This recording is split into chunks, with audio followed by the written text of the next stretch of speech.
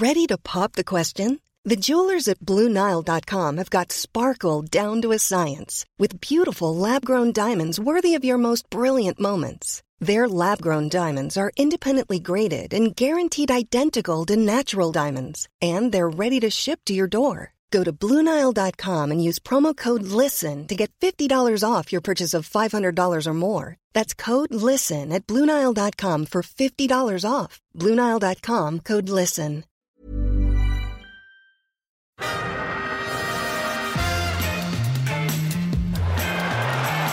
Ahí va a llegar el gol del Arsenal. Özil. Marca Mesut Özil.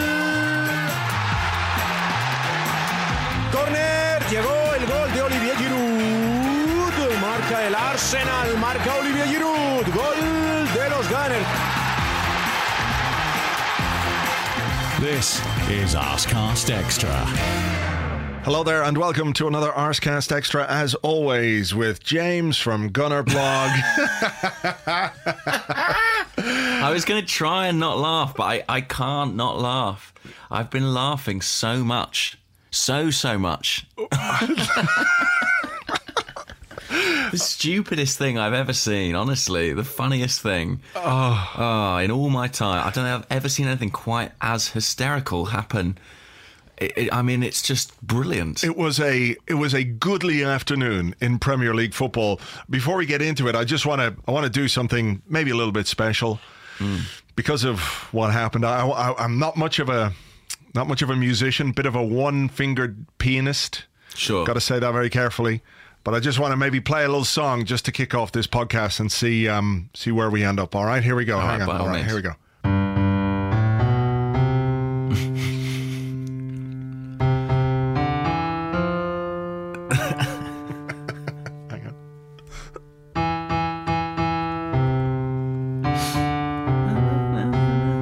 Incredible.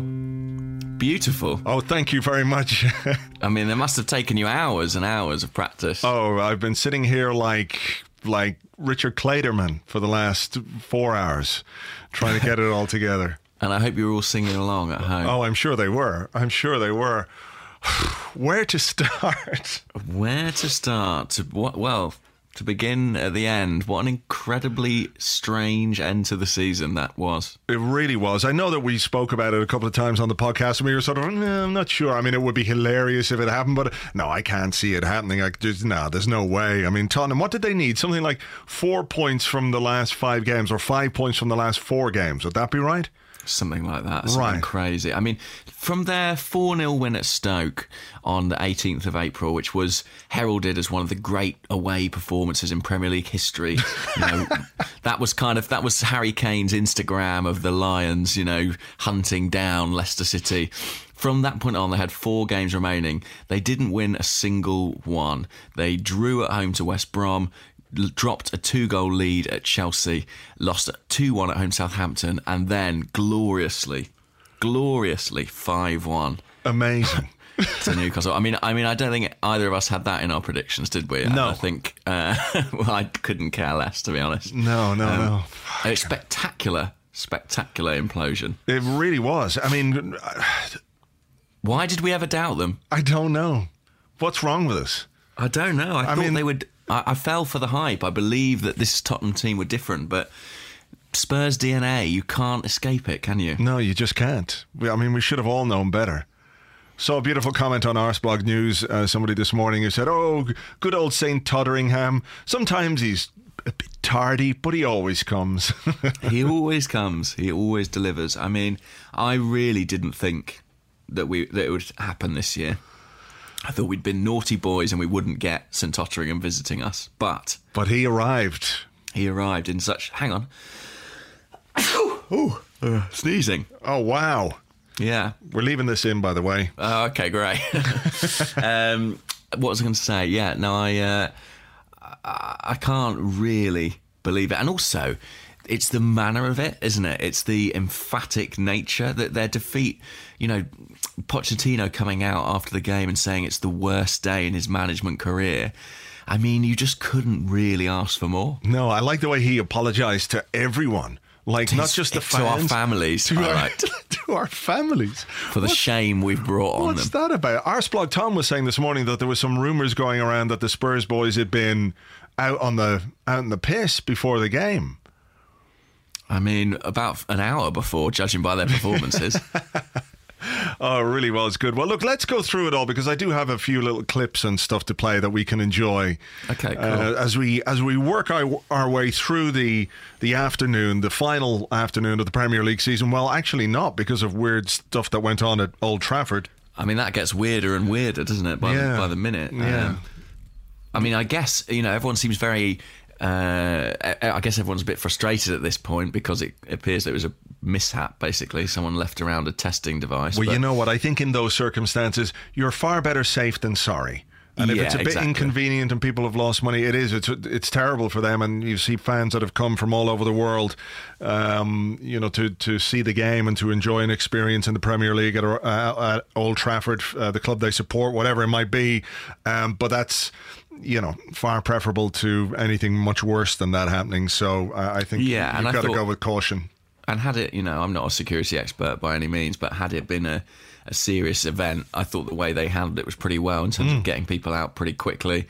And to be honest, as annoying as it is that it was a mistake, that it was some device, some object left behind, I'm looking upon that as good news, to be honest, that it was nothing more serious than that. Yeah, absolutely. Okay, well, look, the rest of the games took place. Newcastle, relegated in midweek, are playing Tottenham at home, and we're playing Aston Villa, also relegated, at home. And we got a very good start to the game. Very good start. Olivier Giroud scores a goal in 5 minutes. Yeah, brilliant. And what I thought about this goal was really well worked. Really good cross, actually, from Nacho Monreal. Alexis with a little back heel, cross swung in, and a good header. I think I saw a stat that since Giroud has come to the Premier League, I think no player scored more headed goals than him. Wow. Well, there you go. So there you go. Yeah, all right. So we're there enjoying that. And I thought once we'd scored early, I thought we were going to really kick on and really take control of the game, but we didn't. There was a couple of hairy moments, some iffy defending. And I thought there were a couple of last gasp interventions, weren't there? One from Koscielny, one from Monreal as well. Yeah, that's right. And had Aston Villa not been Aston Villa, we may have been punished there. Yeah, if they'd been some other kind of Villa. Yes, exactly. Just an inanimate house. Yeah, they probably would have taken advantage. Exactly. But they're Aston Villa, and they are rubbish. Okay, so the first half continued, and then there were some cheers because this happened. Alderweireld only as far as Sissoko. Back in, this is Wijnaldum! Newcastle have got it! Jorginho Wijnaldum pounces, and the crowd have been rewarded. Yes. All crowds have been rewarded. All the crowds across the land delighting. Indeed, across the universe, crowds were just happy. Crowds were flooding into the streets, dancing, all dressed as Rafa Benitez. Yeah, laughing their little goatee heads off. No, it was great. It was proper old school stuff. You remember back in the day when people used to have the radios on, I guess that's not what happens anymore. I guess it's tweets now, isn't it? Yeah. WhatsApp arriving. But it was brilliant seeing those cheers sort of go round around the ground like that. Yeah. And then there was a sense, of course, that maybe it's a bit early in the game. Could have, scored a bit later. Are they going to be able to hang on? I don't know if they're going to be able to hang on. And then this happened. This is Mitrovic! Oh, it's a wonderful goal! How about that? Newcastle 2, Spurs 0, and his second place slipping out of sight for Tottenham Hotspur. Ooh. Wasn't it just? Wasn't it just? It was. For portentous words. The second place was slipping out of sight, but of course they got a goal back early in the second half, and then Newcastle went down to 10 men. What a fucking horrible tackle, or I won't call it a tackle because a tackle is an attempt to win the ball. An assault, essentially, on Kyle Walker from Mitrovic. I think it's partly my fault because I tweeted after Mitrovic's goal saying that I thought he was far too good a player to go down to the Championship. He took revenge on me then with the 5th sending off of his career at 21 or something like that. Right. And it was an absolutely horrific challenge. I agree with you. It really was. So I mega jinxed him there. Apologies. I brought out the demon in him. And it was awful. And at that point, 2-1, 10 men. And also, bear in mind, over at the Emirates Stadium, Arsenal at this point looking pretty nervy, actually. Yeah. It felt like the dream was dying. Yeah. I wasn't expecting Newcastle to hang on. I was really, really anxious from our point of view because it felt like one of those games where maybe, it was going to go one way or the other. We were going to get a second goal or Villa would like fluke one in somehow and it would all go, oh my God, and Newcastle are winning and we're drawing with Aston Villa and we'd, all hands on pump and then somehow we'd concede a goal. Just the worst case scenario was playing out in my head throughout that second half.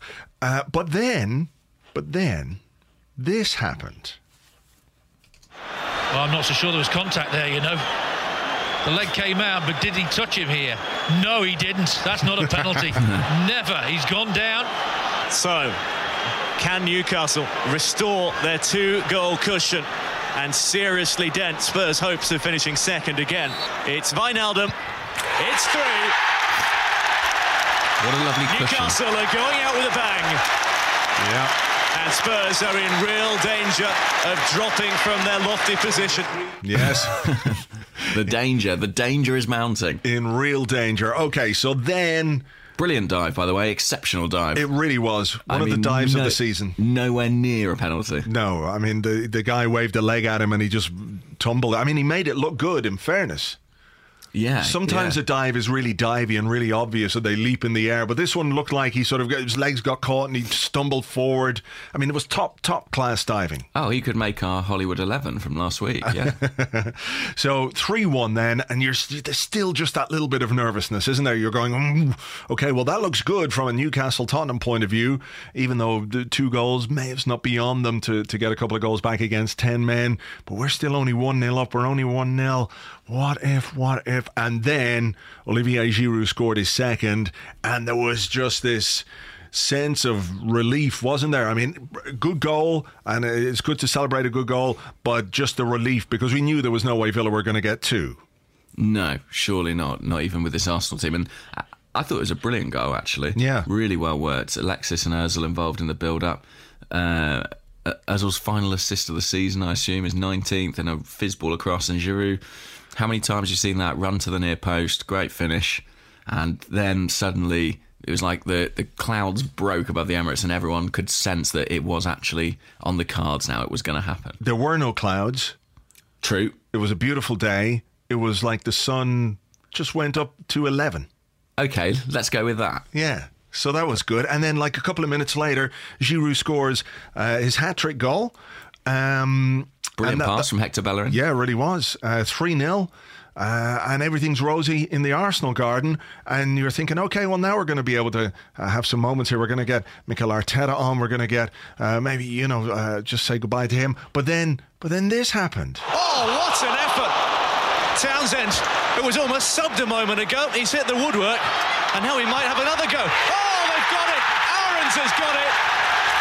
Spurs are being completely destroyed by Newcastle. Really could have been even more embarrassing for Spurs.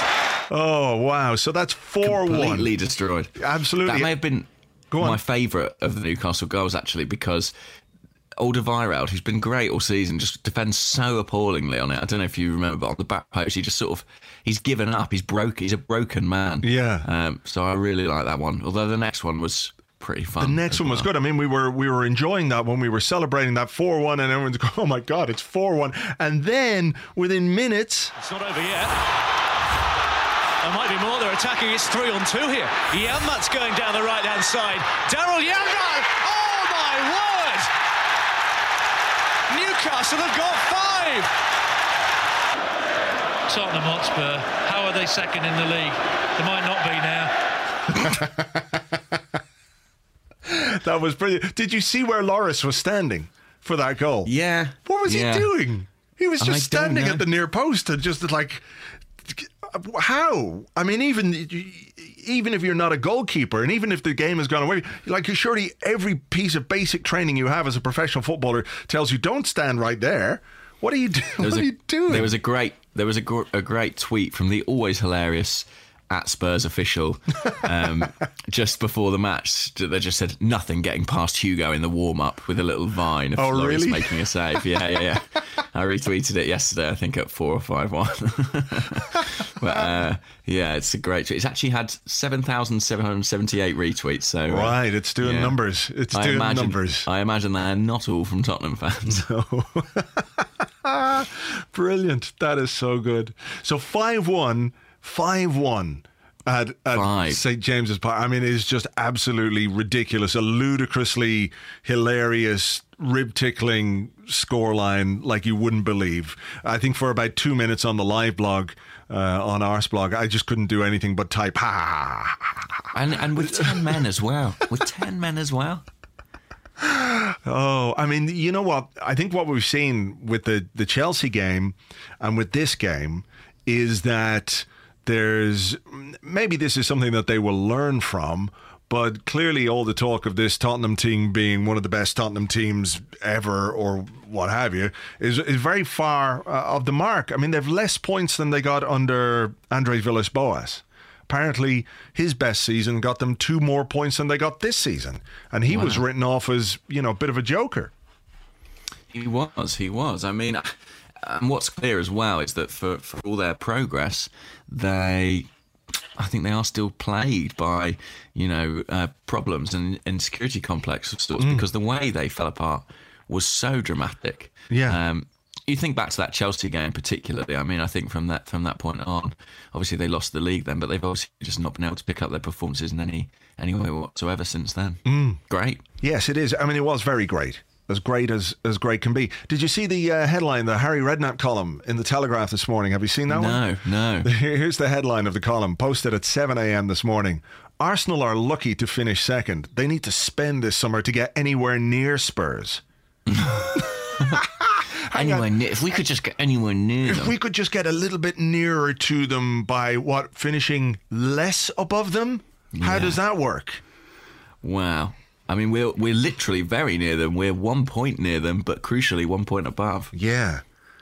Wow. I mean, we nearly caught up on the goal difference. I thought they were trying to help us out with that as well. Oh, yeah. What would there have been? Like an 8-goal swing? Something like that, yeah. So there was only 5 left in it by the time full time came around. Fucking hell. Wow. Well, look, it was, I don't know how to describe it as anything other than just one of the funniest things I've experienced as a football fan. It was incredible. It was one of those fan. moments where I just desperately wanted to see, camera shots of Spurs fans. I wanted to see tweets from Spurs fans retweeted on my timeline.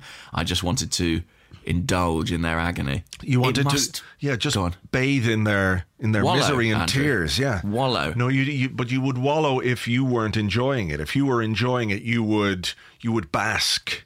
Oh, we've had this before, this debate, that's bask. True. I would bask like a shark, and I would love it. I would bask in their pain. And imagine how they must feel. It's been their best season probably since the Premier League started, by certain measures in terms of the fact they're in the title race. Yeah. And they must have consoled themselves when they lost the title, well, at least we'll finish above Arsenal. And to have that ripped away from them on the final day. It's just brilliant. Yeah, it really is. It's hugely, hugely enjoyable. And I know that it doesn't make everything that happened with our season right. It doesn't make everything, correct and proper in the world of Arsenal. But, I mean, you have to enjoy these. You can't just enjoy one single thing as a thing and not have to give it the context of a season of apparent failure or disappointment, But how has this happened, Andrew? How has this happened? I thought we've been rubbish this year. It's kind of confusing, right? It is a little bit, because I think we have been kind of rubbish. But does it just mean that everyone else has been more rubbish than we have been? Maybe. Look, I'm not necessarily in a mood to analyse it in a huge way this morning. Yeah, fair enough. You see, I feel like we've got plenty of time. We've got a whole summer ahead of us, where we can look back and we can take it to pieces, we can rip it apart, we can deconstruct it in whatever way we might like. But for today, I really think that we should just enjoy it for what it is and laugh at them for what they are. Indulge ourselves. Indulge ourselves, exactly. I mean, look, don't make everything miserable all the time. We've had little enough. I thought it was really a good thing, the way it happened as well. And I said that in the blog this morning, that things have been so contentious and the fans, Arsenal fans, have been so split and at each other's throats, that to have this happen, which reminds us that, I mean, I'm sure, I don't know what it was like, but I imagine going back to the Arsenal pubs yesterday after the ground or after the game, whether you're going to the Tollington, whether you're going to the Gunners, whether you're going to the Bank of Friendship, wherever you were going after the game, I'm pretty sure that Arsenal fans enjoyed the fuck out of yesterday evening. Like a lot. And that's what tends to get overlooked in the minutiae of results and performances that don't meet the standards that we expect. The online discourse that goes on, and sort of this echo chamber where nothing dies ever. But in the moments after a game, or in those hours after the game, I'm pretty sure people drank and sang songs and had a good time and had a great laugh, and that is what football is about to a large extent. I completely agree. And I think that I can't remember a game. I mean, I can't remember the last time I went away from the ground feeling that good. Probably the 3-0 win over United earlier this season was the one that stands out. But it was so nice. I haven't really enjoyed watching Arsenal much in the last couple of months, if I'm honest with you. Yeah. And it was so great to be at a stadium. I mean, I was working, I was in the press box, but I was still absolutely caught up in it. And as every Newcastle goal went in, you know, I was on my feet and clenching my fists. And I found out the guy sat next to me, who was working for a Turkish newspaper, was also an Arsenal fan. So, you know, we had that lovely bond there. And when I left the ground, I was honestly walking on air, felt fantastic. And it's really great timing, because it would have been a miserable summer if yesterday had been underwhelming. Let's say we'd played out a dull draw, and we hadn't got to see Rosicky on the pitch, and it would have felt a little bit flat, and Spurs had finished above us. Yeah. As it is, do you know what? I don't even think it'd be probably even a bit much to call it a sense of optimism, because we don't know what's going to happen in the summer. We don't know what's going to happen next year, but at least we feel we got something fun, something good to hang on to, and we don't feel shit. Yeah, absolutely. It was a bright way to end what has been ultimately a disappointing season. And I think I really feel like it was necessary for everyone, regardless of what your point of view about the manager is or anything else. I think it's really important that everybody had this experience to enjoy. And if it came at the expense of another team, well, so what? What's the problem with that? That's a big part of what makes football enjoyable. It's watching your rivals capitulate in hilarious fashion. It's watching players that you don't like do stupid things and get sent off. You know, there is, as much as you get joy from what you do, or what your players do, or what your team does, you also get it from what other teams do. And if they, ask any Barcelona fan how enjoyable it is when Real Madrid lose a game, they'll tell you it's a common language in football. So for Arsenal to finish the season the way we did in second place, it's frankly ludicrous, given the way everything has gone. But it's fucking great at the same time. Just in the context of what it actually is and how it came to pass, it's just so fucking funny. And I just feel maybe it'll die off, but I feel really quite happy. Well, I think humour is cathartic, isn't it? Yeah. And that's probably what we're experiencing. And I think that's fine. I think you're right. We don't need to overanalyse it. We should just enjoy it for what it is. When things like this come around, you've got to embrace the moment. You've got to go with it. Yes. All right. So look, it was a bittersweet day in certain ways also, because we had some players leaving. Thomas Rosicky got a guard of honour. And there was a presentation to him before the game, which I didn't see, obviously, from here. But they gave him a big silver cannon to mark his 10 years at the club. Didn't make it into the squad. What did you make of that? Yeah, a couple of people asked about that. I found that surprising. I assumed when I saw the team sheet that maybe there was a late fitness concern or some problem there. But Arsene Wenger in his post-match press conference basically admitted that he hadn't been included because there was too much at stake in the game. Yeah.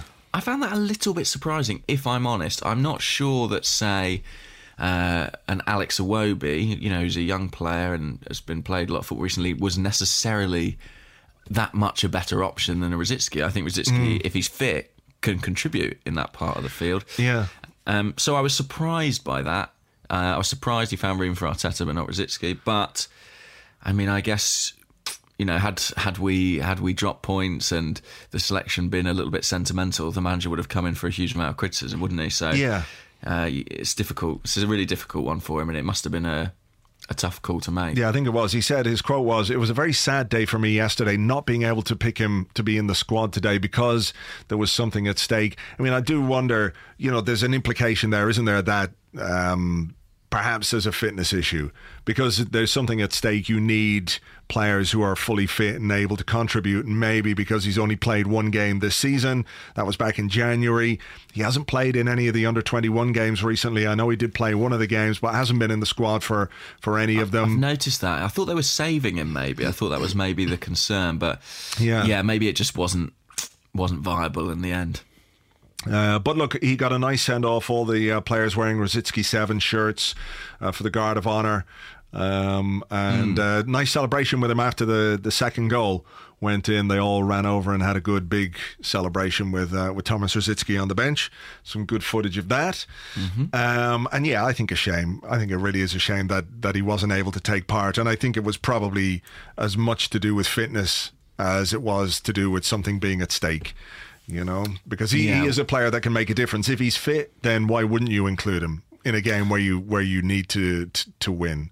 So do you, his final Arsenal appearance then was that game against Burnley, wasn't it, I think? Yeah. Where he came on and then had to come off again. At least, when he did come on in that game, he did get a terrific reception. I think it was clear the esteem the fans held him in. I think that was clear yesterday as well. Yeah. I mean, do you think he's played his last game of football, or do you expect him to go on and play elsewhere? I don't know. We've a story on Arspog News where his agent is saying he's got offers, so I don't know if he could go to MLS. Perhaps he could do that for a season or two. Certainly, if he can stay fit enough, I think that would be a league that he could definitely make an impact in. So we'll see. I hope so. Mikel Arteta, though, says 99%. This was his last game of football. The fourth goal that Arsenal scored yesterday, they're going to take it away from him, aren't they? They are going to take it away from him, but I don't think that really matters, does it? In the scheme of things, it was still a really lovely moment. Yeah, we'll all remember it for it being an Arteta goal, I think. If it was a bit of good luck or what have you, but actually the keeper knocked it onto the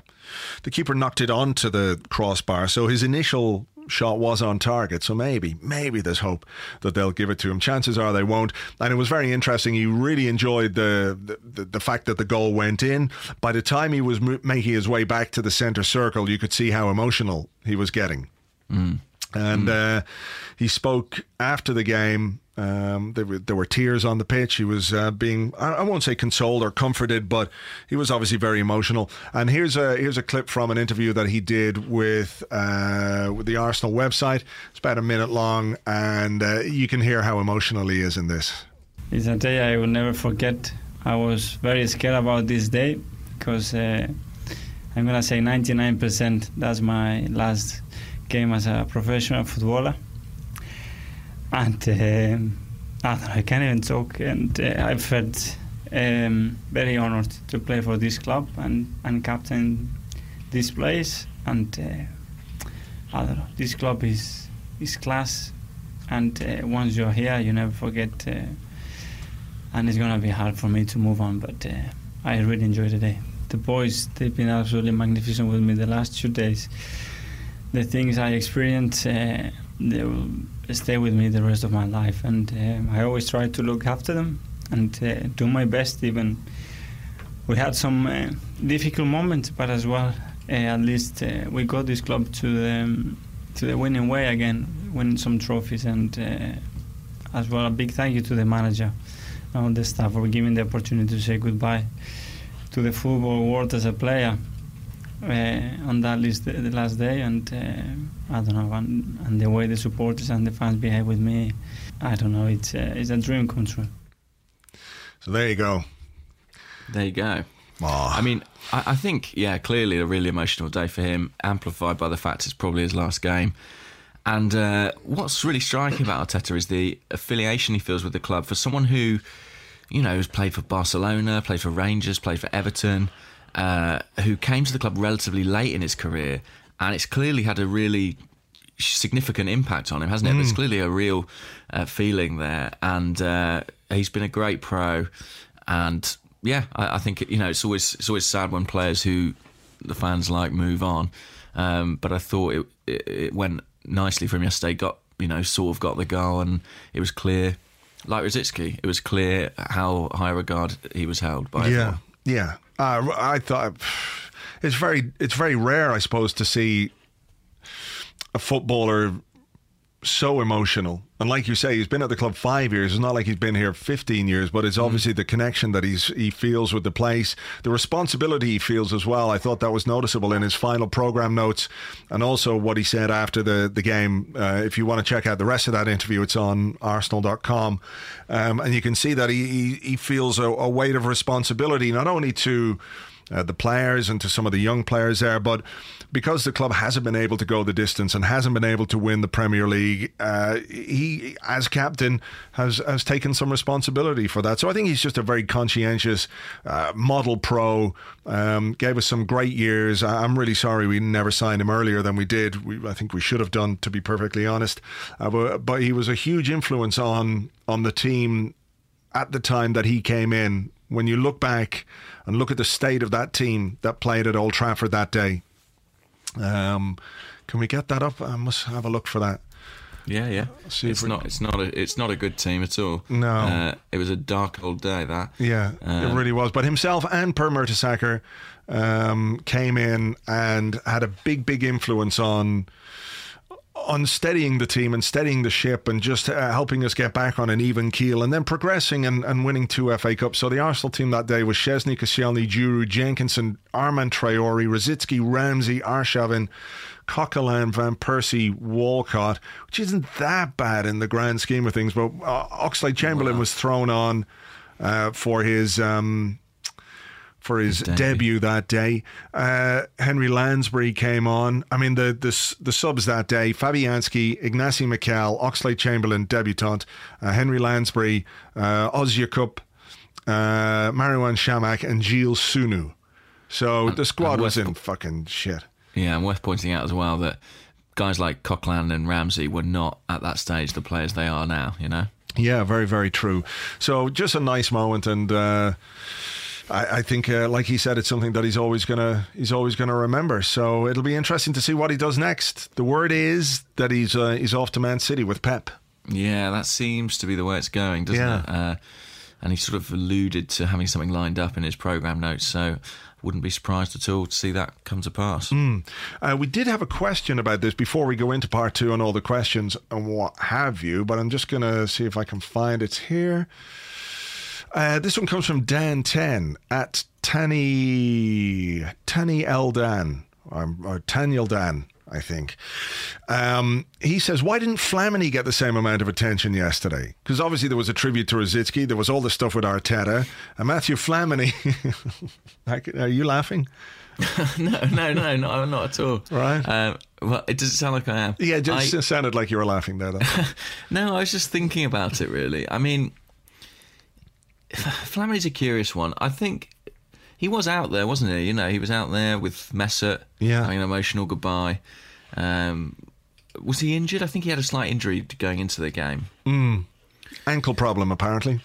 There you go. I mean, I think the problem with Flamini, I think that he is, I think he is popular among the squad, certainly. I think with the fans, I think that what happened when he left the club in 2008 and went to AC Milan on a Bosman free, having finally broken into the first team, I think that probably did a little bit of damage to the relationship. Yeah. And probably explains why there's probably not quite the same level of affection, and why sometimes his flaws have been amplified, I guess, in discourse, because I think that people were a bit stung by that. I don't know, do you think that might be a factor? Yeah, I think so, and I'm not necessarily sure he was as popular as Rosicky or Arteta. Yeah. I mean, Cesc Fabregas named him the other day as his best ever midfield partner, didn't he? You see that? I was like, you played with Xavi. What's going on? Did he really? Yeah. He's got some sense of humour, that boy. Yeah, look, it's a bit of a strange one that there wasn't something made of it. Not necessarily. I mean, he didn't do 10 years like Rosicky, or he wasn't the club captain, or the influence that Arteta was, and there was a perception that, well, look, he just came for some training and we kept him because it was handy. But, he had his moments. He was never the greatest player ever, but he had his moments. And that, I think that 2-goal salvo at White Hart Lane this season was very enjoyable. Oh, that'll live long in the memory, certainly. Just touching on the Arteta thing, if he does go to Manchester City as a coach, will that frustrate you? Is that something that you feel, Arsenal should be doing more to keep someone like that around the club? Maybe, but it depends what the player's ambition is. Obviously, he goes back a bit with Guardiola. And if, as a guy who's hanging up his boots from the professional game, and you want to learn about coaching, you've worked for 5 years under Arsene Wenger, you know exactly what he's all about. You know the way that he works, the way he operates, the way he trains his team, whatever his ideas are about the game. You're fully aware of those. If you have a chance to go and work with a coach like Pep Guardiola, I can see how that would be really, really attractive. Well, you're reading the book, so you would know all about it. Well, yeah, true, but I just mean in general terms, wouldn't it be a fantastic learning experience for him? Wouldn't it make you a more rounded coach, or give your ideas, your football philosophy, greater context if you've worked with Arsene Wenger, if you've worked with Pep Guardiola, David Moyes, exactly. You're taking all these, Walter Smith, you're taking all these things with you into your managerial career, because I think ultimately that's where he's going to end up. I think he's going to become a manager. I think he's smart enough, and I think he's got the respect of people. All the Arsenal players have spoken. Not all the Arsenal players, but whenever you hear the Arsenal players speak about Arteta and the respect that they hold him in, it's right up there. So I think he's going to be a manager, and I think that when you're going to do that, you want to have as broad an experience as you possibly can while you're learning the ropes. So yeah, it would be nice if we could keep him, or it would be nice if there was a job there. But what would it be? Maybe training the under-16s, whereas he could go work with Guardiola. He's going in. With the under-18s, isn't he? Yeah, so it seems to me that it's, from his point of view, it's a fantastic opportunity if that's where he's going to go. I wouldn't begrudge him that one bit. Why would you? No, fair play. Well, if he does go there, good luck to him, and thank God he's quite close to Mauricio Pochettino, so it could be much, much worse. Yes. All right, what else? Did you watch Match of the Day last night?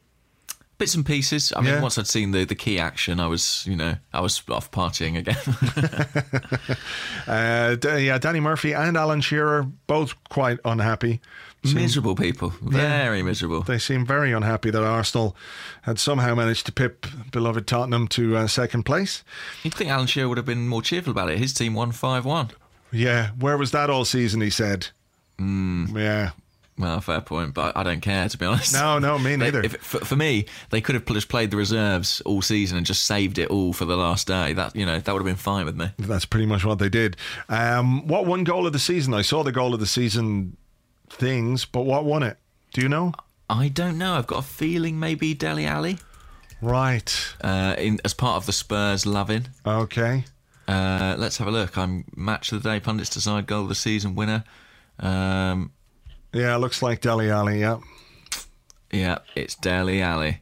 Well, at least it wasn't that one that Southampton bloke scored against us. That annoyed me, seeing that again. Yeah, fucking once-in-a-lifetime fluky Honestly, hit. I mean, that player will never do anything like that ever again. It was noticeable, wasn't it, how pretty much all of them were just wonder strikes. Like, a couple of them were, great finishes, but there's an element of hit and hope to a lot of them, right? Yeah. Whereas there didn't seem to be, apart from the Chelsea goal, the Hazard goal, and even that, the bit of team build-up was fine, but it wasn't exceptional football. There were no great team goals selected in that.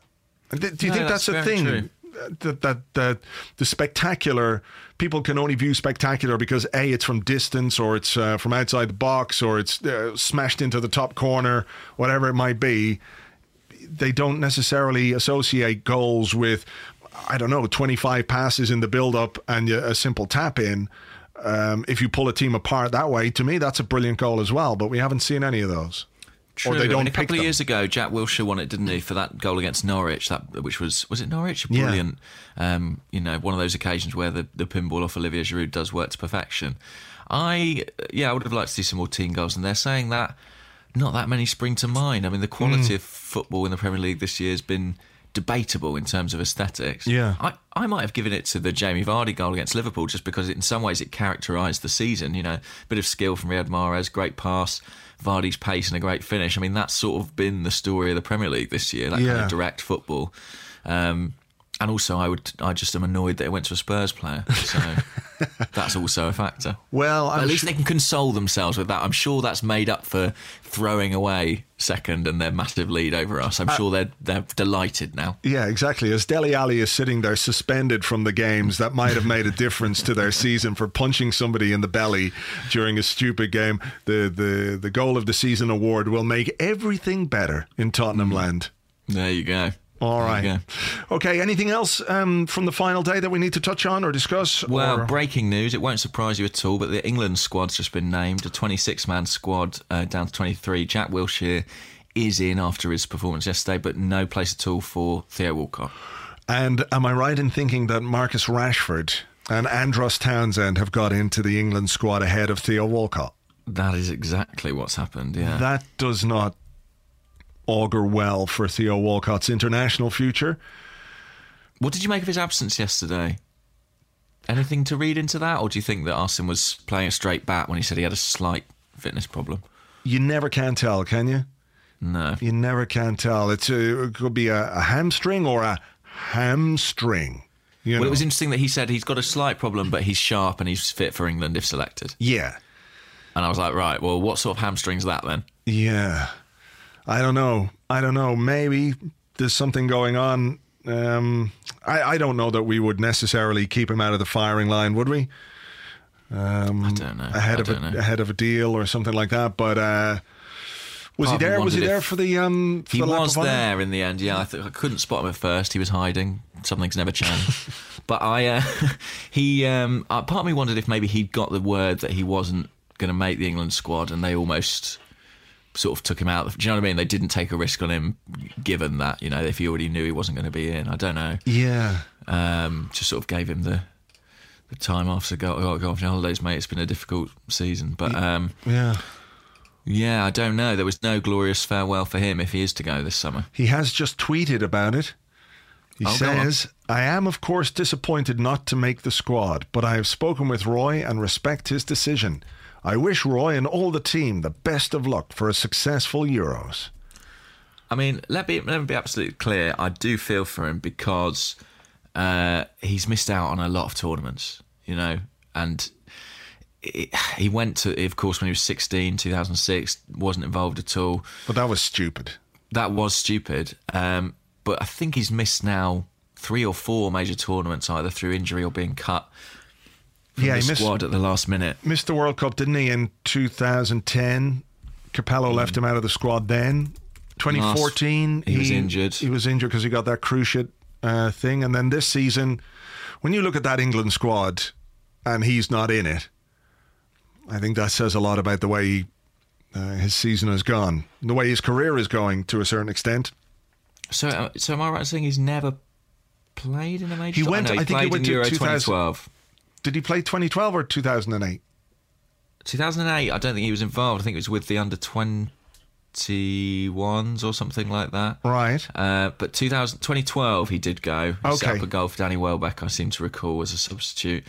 But yeah, I mean, he's had a tough time. But equally on form, it's difficult to argue with the decision.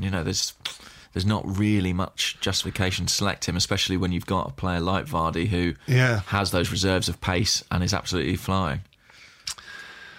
Poor old Theo. Right.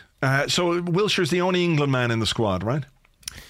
I believe so. Oxlade-Chamberlain obviously out with injury. Welbeck out with injury. Kieran Gibbs not playing. Retired from football. Jesus. All right, look, we're going to take a break and we're going to be back with more and other stuff and probably a bit more laughter in part 2.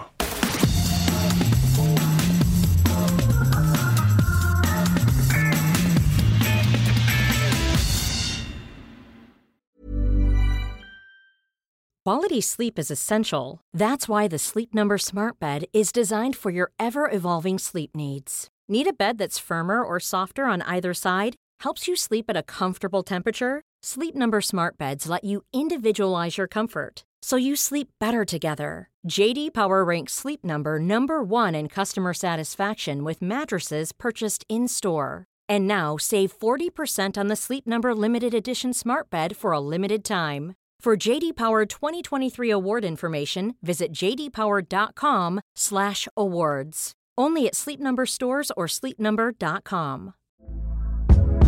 Hey there, it's Michelle Norris. I'm host of a podcast called Your Mama's Kitchen. When I travel, I'm usually looking for a way to find a taste of home when I'm not at home. And one of the things I love to do when I am at home is entertain. And Airbnb allows me to do that. When I was in California recently, I rented a house that had a great kitchen. And when we were sitting around the table, we were all thinking, we're in someone else's house. Someone could be in all of our homes as well. If you have a home, but you're not always at home, you have an Airbnb. Your home might be worth more than you think. Find out how much at airbnb.com/host. Welcome back to the Arscast Extra. This is the part of the show where we answer the questions you sent to us on Twitter at Gunnerblog and at Arsblog. Just to remind you that we're sponsored today by Cornerstone. If you would like... Oh, do you know what's a close shave? You know what's a close shave, James? Go on.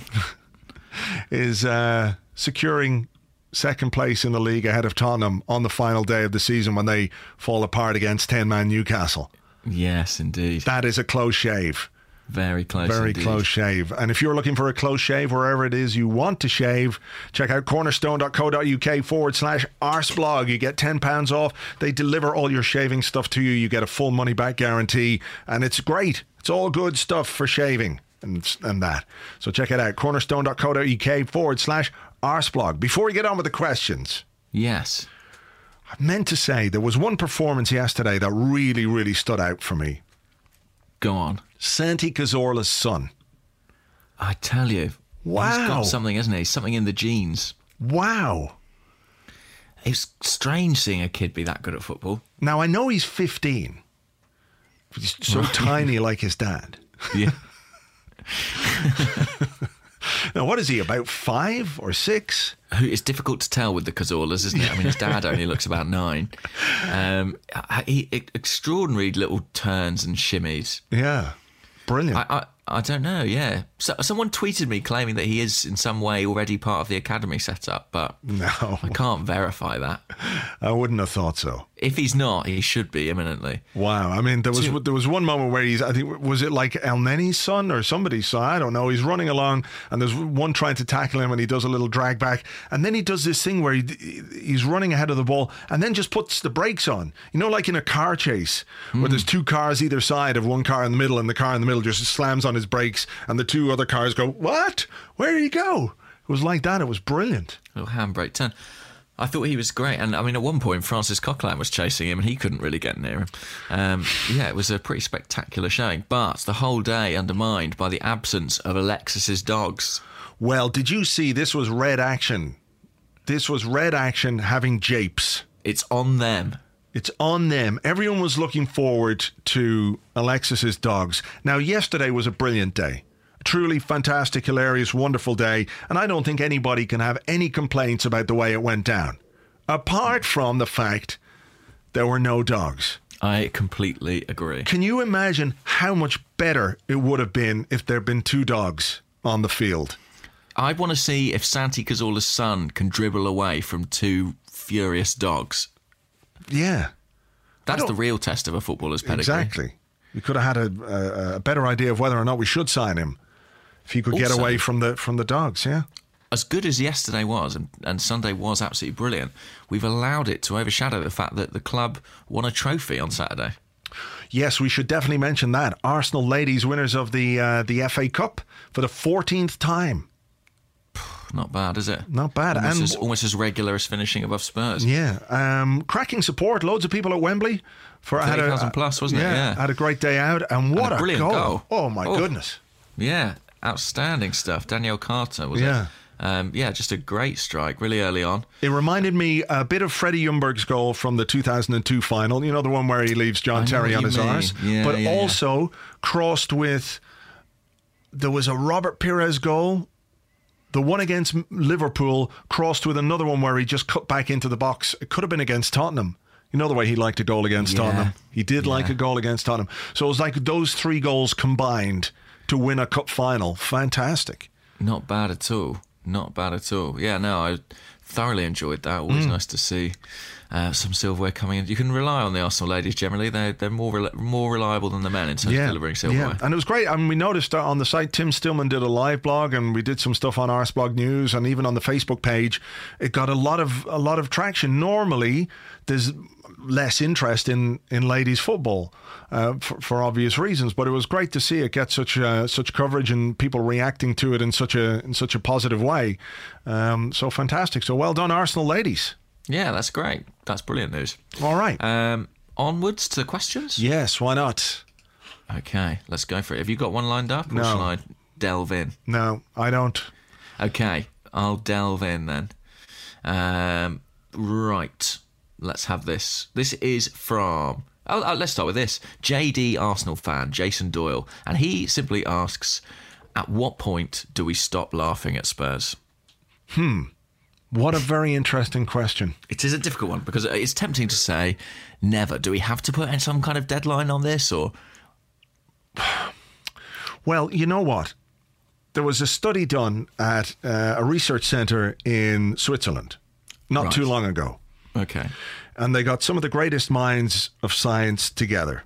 Mm-hmm. And they wanted to work out one of the greatest conundrums in the history of the universe. Because we don't know why we're here, do we? We don't know how we got here. I certainly don't. Some will say God created the universe. Others will say, well, the universe is much bigger than God. Mm-hmm. When you look at our place in the universe, this pale blue dot that we are, from very far away, thousands and millions of light years, it's very difficult to understand what the universe could be.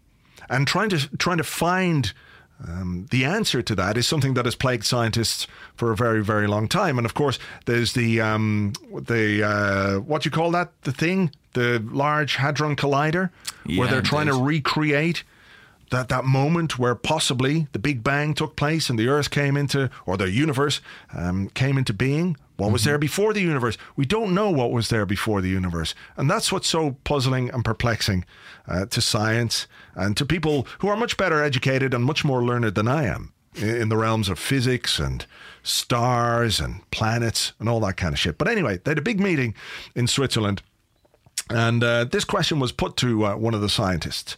Right. When should we stop laughing at Tottenham? And he said, infinity. Well, and he was a scientist, was he? So he would know. He was a scientist. So you can't argue with that.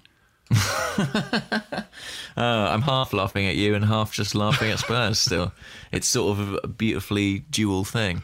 Yeah. It's sort of bubbling under the conversation the whole time, ready to spring to the surface whenever required. Yeah. Well, here's just sort of on the same topic here. D Miz at IID Mitchell 8 says, it's happened again?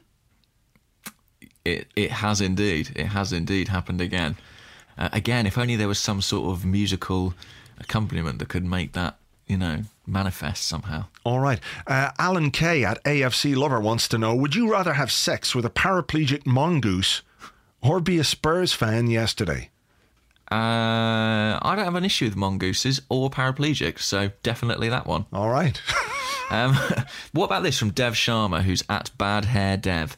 They ask, what is your favourite St Totteringham's Day? Is there a new number one after yesterday?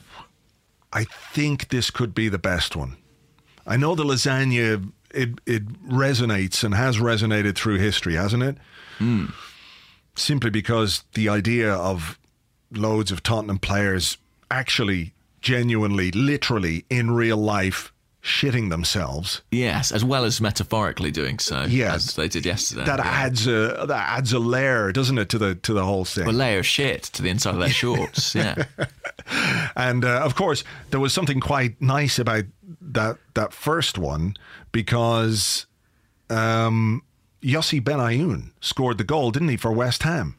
Indeed. That denied Portentous. them. Yeah, that denied them the fourth place. And of course, Yossi Benayoun became an Arsenal player for a season on loan a few years later on. That was a good one. I also really liked the one where, I don't know, were we 8 points behind or 10 points behind? Or actually, when we were 2-0 down or 2-1 down to Tottenham Hotspur at home. Remember, there was a Bale, an Adebayor penalty, and somebody else scored. Was this the first 5-2? Yeah, and I think as it stood, we were 11 points behind them as that game stood. And then, of course, there was that brilliant Bakary Sagna header, who, he got us back into the game. And then Theo Walcott scored a couple of goals in the second half. It was turned around. Thomas Rosicky scored a great goal. To have come back from that, because was that not the one where they wore the T-shirts? Those three guys wore the Mind the Gap T-shirts. That was the original Mind the Gap, I believe, yeah. That was a good one. I enjoyed that one. But I just think for pure comedy, yesterday, maybe it's because it's fresh in the mind. Maybe that's what it is. But just 5-1 to 10-man Newcastle, that's got to be right up there. I mean, look, there's been some great ones. I was a fan of 2013, which was, of course, the negative spiral quotation from Andre Villas-Boas. Do you remember that? Oh, yeah. We are on an upward spiral in terms of confidence, and they are in a negative spiral in terms of results. To get out of that negative spiral is extremely difficult, as Tottenham later found and continue to find. They had a 7-point lead, I think, at that stage. And, I think that was that 1-1 at Newcastle that year? I don't know. That was all very funny business as well, the whole 1-1 at Newcastle thing. When Lord Alan Sugar thought Newcastle had equalised against us on the final day, but in fact we were leading. Yeah. I think for me, probably the Lasagna Gate of 2006 probably still takes the biscuit, just because it was the final day at Highbury as well. Yeah. Which gave it that added resonance. It was a pretty spectacular occasion. But in terms of hilarity, I'm not sure there's a funnier one than yesterday. Yeah. Oh, it really is very funny. On that, Tim Hardwick at Barcelona wants to know, what does "to do is to dare" actually mean? Right, let's break this down. To do is to dare. To do is to dare. Well, I guess it means that if someone dares you... No, hang on.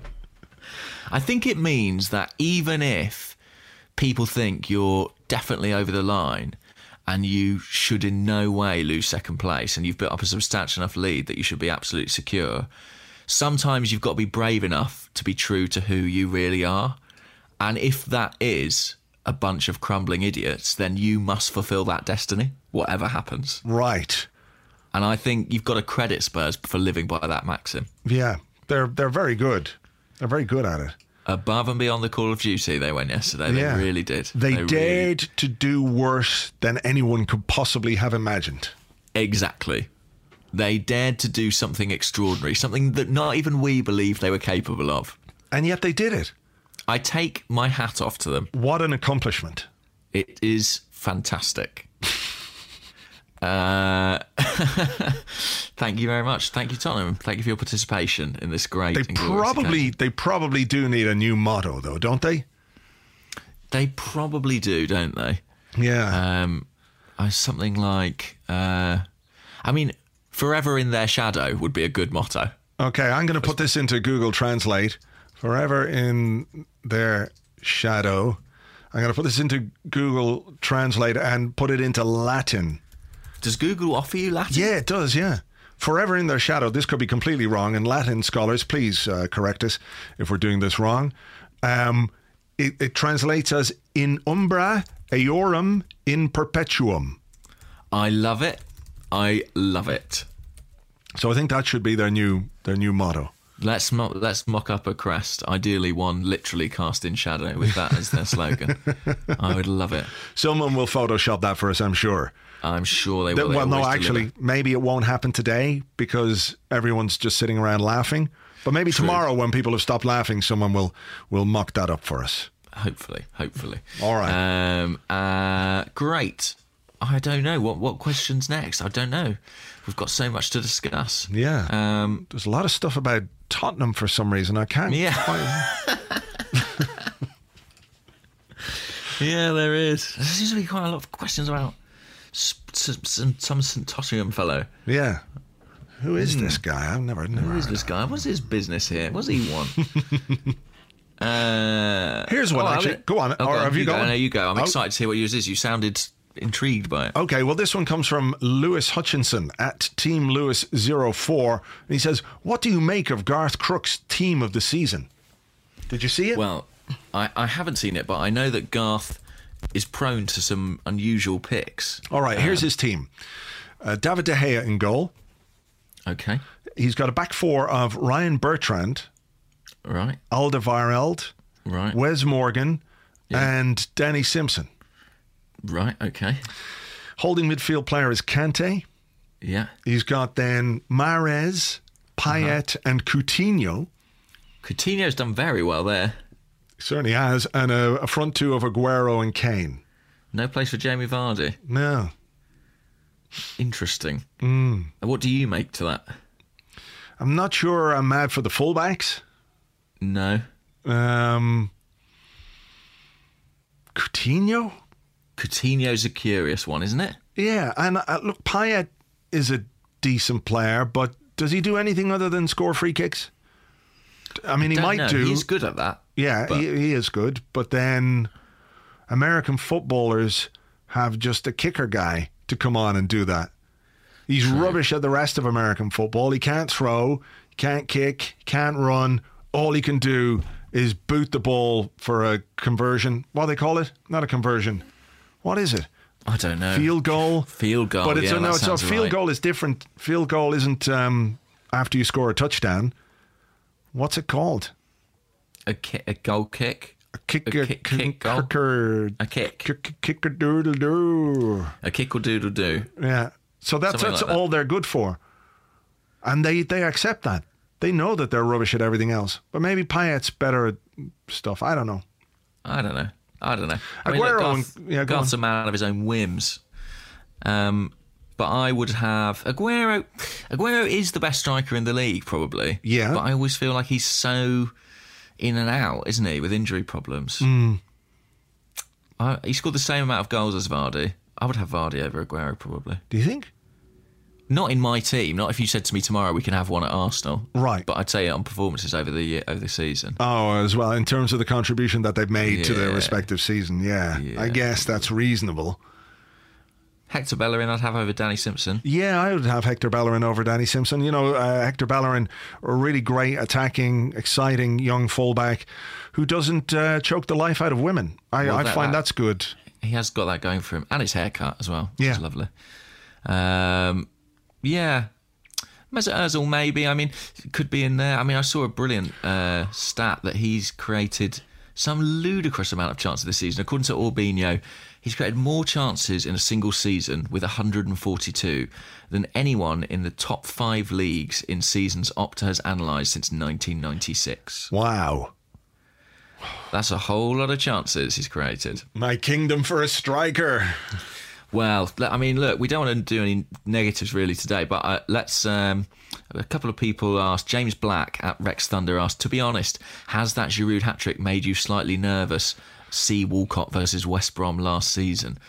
I guess people are wondering, will that Arsene think, wow, a Giroud hat-trick, we don't need a striker anymore? Well, no, I think he knows he does need a striker. Obviously, with Welbeck out, he needs a striker, and I think anyway he knows he needs a more efficient frontman. But what I would say is that Giroud has finished, despite that horrendous run where he didn't score for months and months and months, he's finished the top scorer this season with 24 goals in all competitions, which isn't bad. And I think, as I said on one of the Arscasts last week, that if we can keep him, I think he's a perfectly good player to have in the squad. He's a good striker. He's not a top-level world-class striker.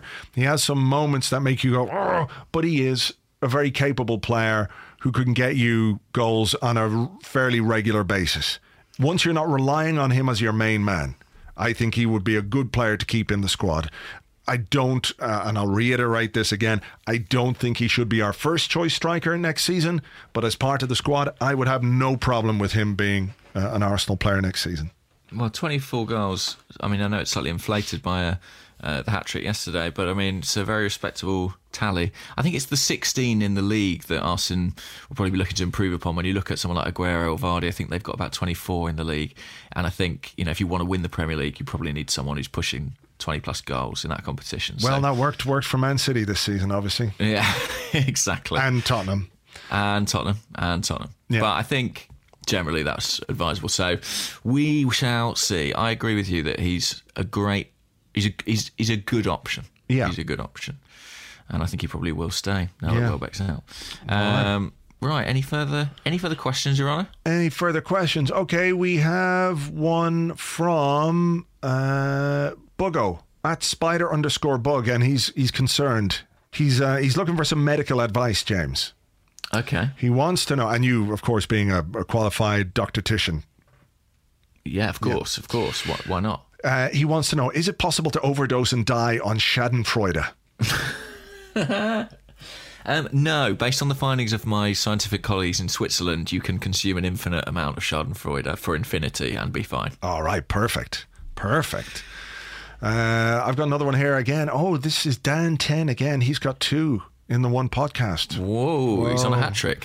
What are your favourite Arteta and Rosicky moments? Oh, that's a good question. And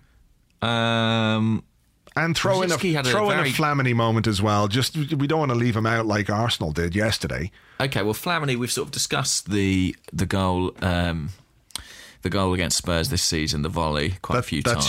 That's your favourite Flamini moment. Well, I don't know. There's a couple of other contenders actually. One is he scored an absolutely outrageous goal, I think in the first season at the Emirates Stadium against Newcastle. Do you remember that goal? Yeah. From long distance, that I don't really to this day know how he did it. And I suppose it's what you were saying about long distance goals earlier. It was a bit of a hit and hope, but it worked perfectly. And the other moment that I would recall for him is just the one where when he first re-signed for the club in the summer of 2013, he made his second debut against Spurs, and the first thing he did was charge onto the pitch and just clatter into somebody for a booking. Yeah. And the fans really enjoyed it at the time, and it was sort of something that we kind of needed a bit of in the team. I think we forget how positive his initial impact was in that second spell with the club. Yeah. So, a few contenders there for. Yeah, okay. You've taken my 2 there, really. That tackle, okay. That tackle on his return was what I was going to say. Just because of, he probably got booked for it as well, didn't he? I think he did. I mean, he usually does, doesn't he? I'll let you go next. Then, do you want to go with Arteta? Arteta. What is my favourite Arteta? I love the Man City goal. Thought that was a really brilliant goal to win that game against Man City. Was that Remind me. I'm having trouble with it. It was at home, and it might have been the game when Balotelli got sent off. Might have been that one. Yes. And then in about the 88th minute, he strode forward from midfield and just cracked one into the bottom corner. There was a couple of really good penalties, high-pressure penalties that we needed to score, and he scored them. I'm just trying to think, were there any others? I have to say, free kick go on. Goal that he scored against. Actually, it was also against Aston Villa. I was at that game. Yeah. Oh, were you? It was a brilliant goal. Yeah, from just obviously it's outside the box, but he sort of put his laces through it, didn't he? And it dipped brilliantly. Wasn't that the one where Arsene Wenger came out afterwards and said he's got really small feet, so he's good at free kicks? As if those two things go together somehow. I think he did say that, yeah.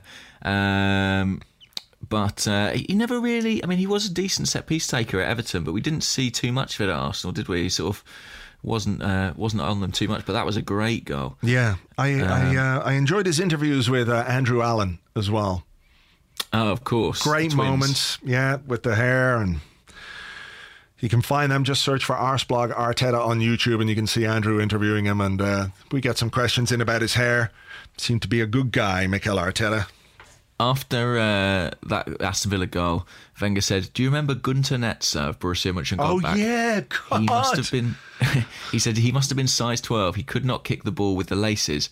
The guys with very short feet can get lift. The ball floats a little bit.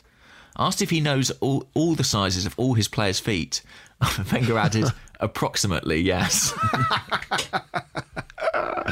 That's brilliant. Approximately. There you go. Yeah. So what size feet would you say he has? Size 8? Something like that? Maybe something like that, yeah. Well, that's, that explains why I'm so rubbish at football. Big clown shoes. What size feet have you got? I'm sort of a 12 kind of thing. Wow. Yeah. 12 and I cannot kick the ball for love nor money, so... But that's why I wasn't born to. I wasn't born for that. You were born to be like a part mammal swimming man. Exactly. A swimmer. That should have been good. Like the man from Atlantis. And what about Sir Thomas Rosicky? He scored a lot of goals against Spurs, didn't he? Yeah. I mean, the one that he cracked in a couple of seasons ago, like in the first minute, that was brilliant. But I loved the one in the FA Cup on the way to winning the FA Cup. Where he robbed Danny Rose. Yeah, and then just ran and ran and ran. And it was shades of Michael Thomas in the sense that you're going, finish it. Because Kyle Walker was racing in to tackle him, and he was getting closer and closer and closer. And just at the last minute, he dinked it over the keeper. And what a brilliant goal that was. There was a couple of early goals as well. Did we play against Borussia Dortmund in the Champions League in his first season? And he curled in... Absolutely brilliant shot. I think that might be one. Yeah. My choice would probably be not the most spectacular goal that he scored for Arsenal, but in the 5-2 in 2012, he actually scored the third goal, the one that put us ahead. And it was a nice clipped finish at the near post, and I think he recently named that as what he considered his best performance in an Arsenal shirt. Right. But I just remember that goal, it was such a moment of ecstasy because we'd been 2-0 down, got in front to lead, and I was in the stands that day, so that's probably what I remember him most fondly for. Yeah. We have a question here from Aidan Camies, at Aidan Camies, and he's concerned as well. He says, what is Mesut going to do with himself now that Flamini is gone? What is Mesut Ozil going to do without the Flamster by his side? I don't know. It's going to be sad for him, isn't it? He needs his little sidekick. I mean, one almost wonders if they'll be tempted just to give him a 12-month deal just to hang around with Mesut. A non-playing role, pay as you play with Mesut. Yeah. I don't know. Who do you see him striking up a friendship with next? I don't know. It depends. Maybe our summer signing. Yeah. Our one new player that comes in this summer, Mesut can take him under his wing, do all the Mesut, Flamini, bro stuff that they did together. What did they do? Well, ideally, we should buy a centre forward who he can become best mates with, because that's what we really want to develop, isn't it? That understanding. Yes, on and off the pitch. Indeed. I mean, no wonder Flamini wanted to play up front. Maybe they were trying to convince Arsene Wenger that was the way to go. Yeah, probably. But maybe Flamini's going to miss Ozil as well, as much as Ozil is going to miss Flamini. Yeah, but somebody's got to save the world. This is true. Where's he going to save the world? Who's going to play? He's going to play on, isn't he? Flamini's only 31 or 32, isn't he? Yeah, that's true. I mean, and he loves a Bosman. I don't know where he's going to go. Yeah. Where would your money be? Do you think he'll stay in the Premier League, or do you think he'll go somewhere else? I'd be surprised. Somewhere where the money is good. I don't see him going, let's say, as far as China. Right. Maybe MLS. That'd be good. Mesut could come over and visit when he's playing for the Albuquerque Stingwings, whatever they're called. Yeah. Well, we'll see. I mean, best of luck to him. I think he's probably still got a couple of years in the tank, hasn't he? One more signing on fee. Why not? Absolutely. All right. Have you got any more, or is that it? I think I'm all laughed out, to be honest with you. We're all laughed. We're spent. Well, I say that. I'm going to carry on laughing for quite a long time after we stop recording. Yeah, true. We are going to release an Arsecast Extra every day this week. It's just going to be a 5-second loop of us laughing repeated for an hour each time. We did a daily one in the wrong week, didn't we? We could have just done one literally of that, of just laughing and laughing. Yeah. You live and learn. Well, it will sustain us through the summer. Indeed. All right. Well, listen, thank you very much indeed for listening, as always. We will be back with another Arscast Extra next Monday. Catching up on whatever the hell happens between now and then, and I will have a final Arscast of the season, a sort of round table discussion about everything that went on this season. We'll have that for you on Friday as normal. So until then, have yourselves a great week, and don't forget to not laugh. Exactly. Goodly bye-bye.